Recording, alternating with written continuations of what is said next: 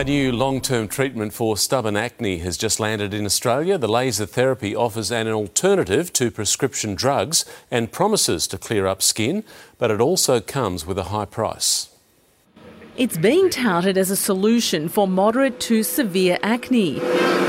This new laser treatment has arrived from the United States and targets oil glands to stop the development of acne. It's only been 2 months and we're already seeing really wonderful results. We in the dermatology community have been waiting over 40 years for an energy-based device that has been proven to treat active acne. Based on overseas results, dermatologists estimate 3 treatments can help keep skin clear for up to 3 years. It feels very cold. It feels like 3 needles poking into your face. Acne plagues the majority of teenagers, but can also affect adults. Australian patients spend $120 million a year on over-the-counter remedies. I did try very expensive enzyme masks, enzyme facials. I tried the pill. These patients are very happy not to be taking oral medication and are already starting to see some of the results. 125 patients are trialling the treatment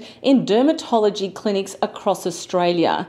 The therapy is expected to start at around $800 a session. It'll take about 6 months to see the full results, but I'm already happy with how it's going so far. Jackie Quest, 7 News.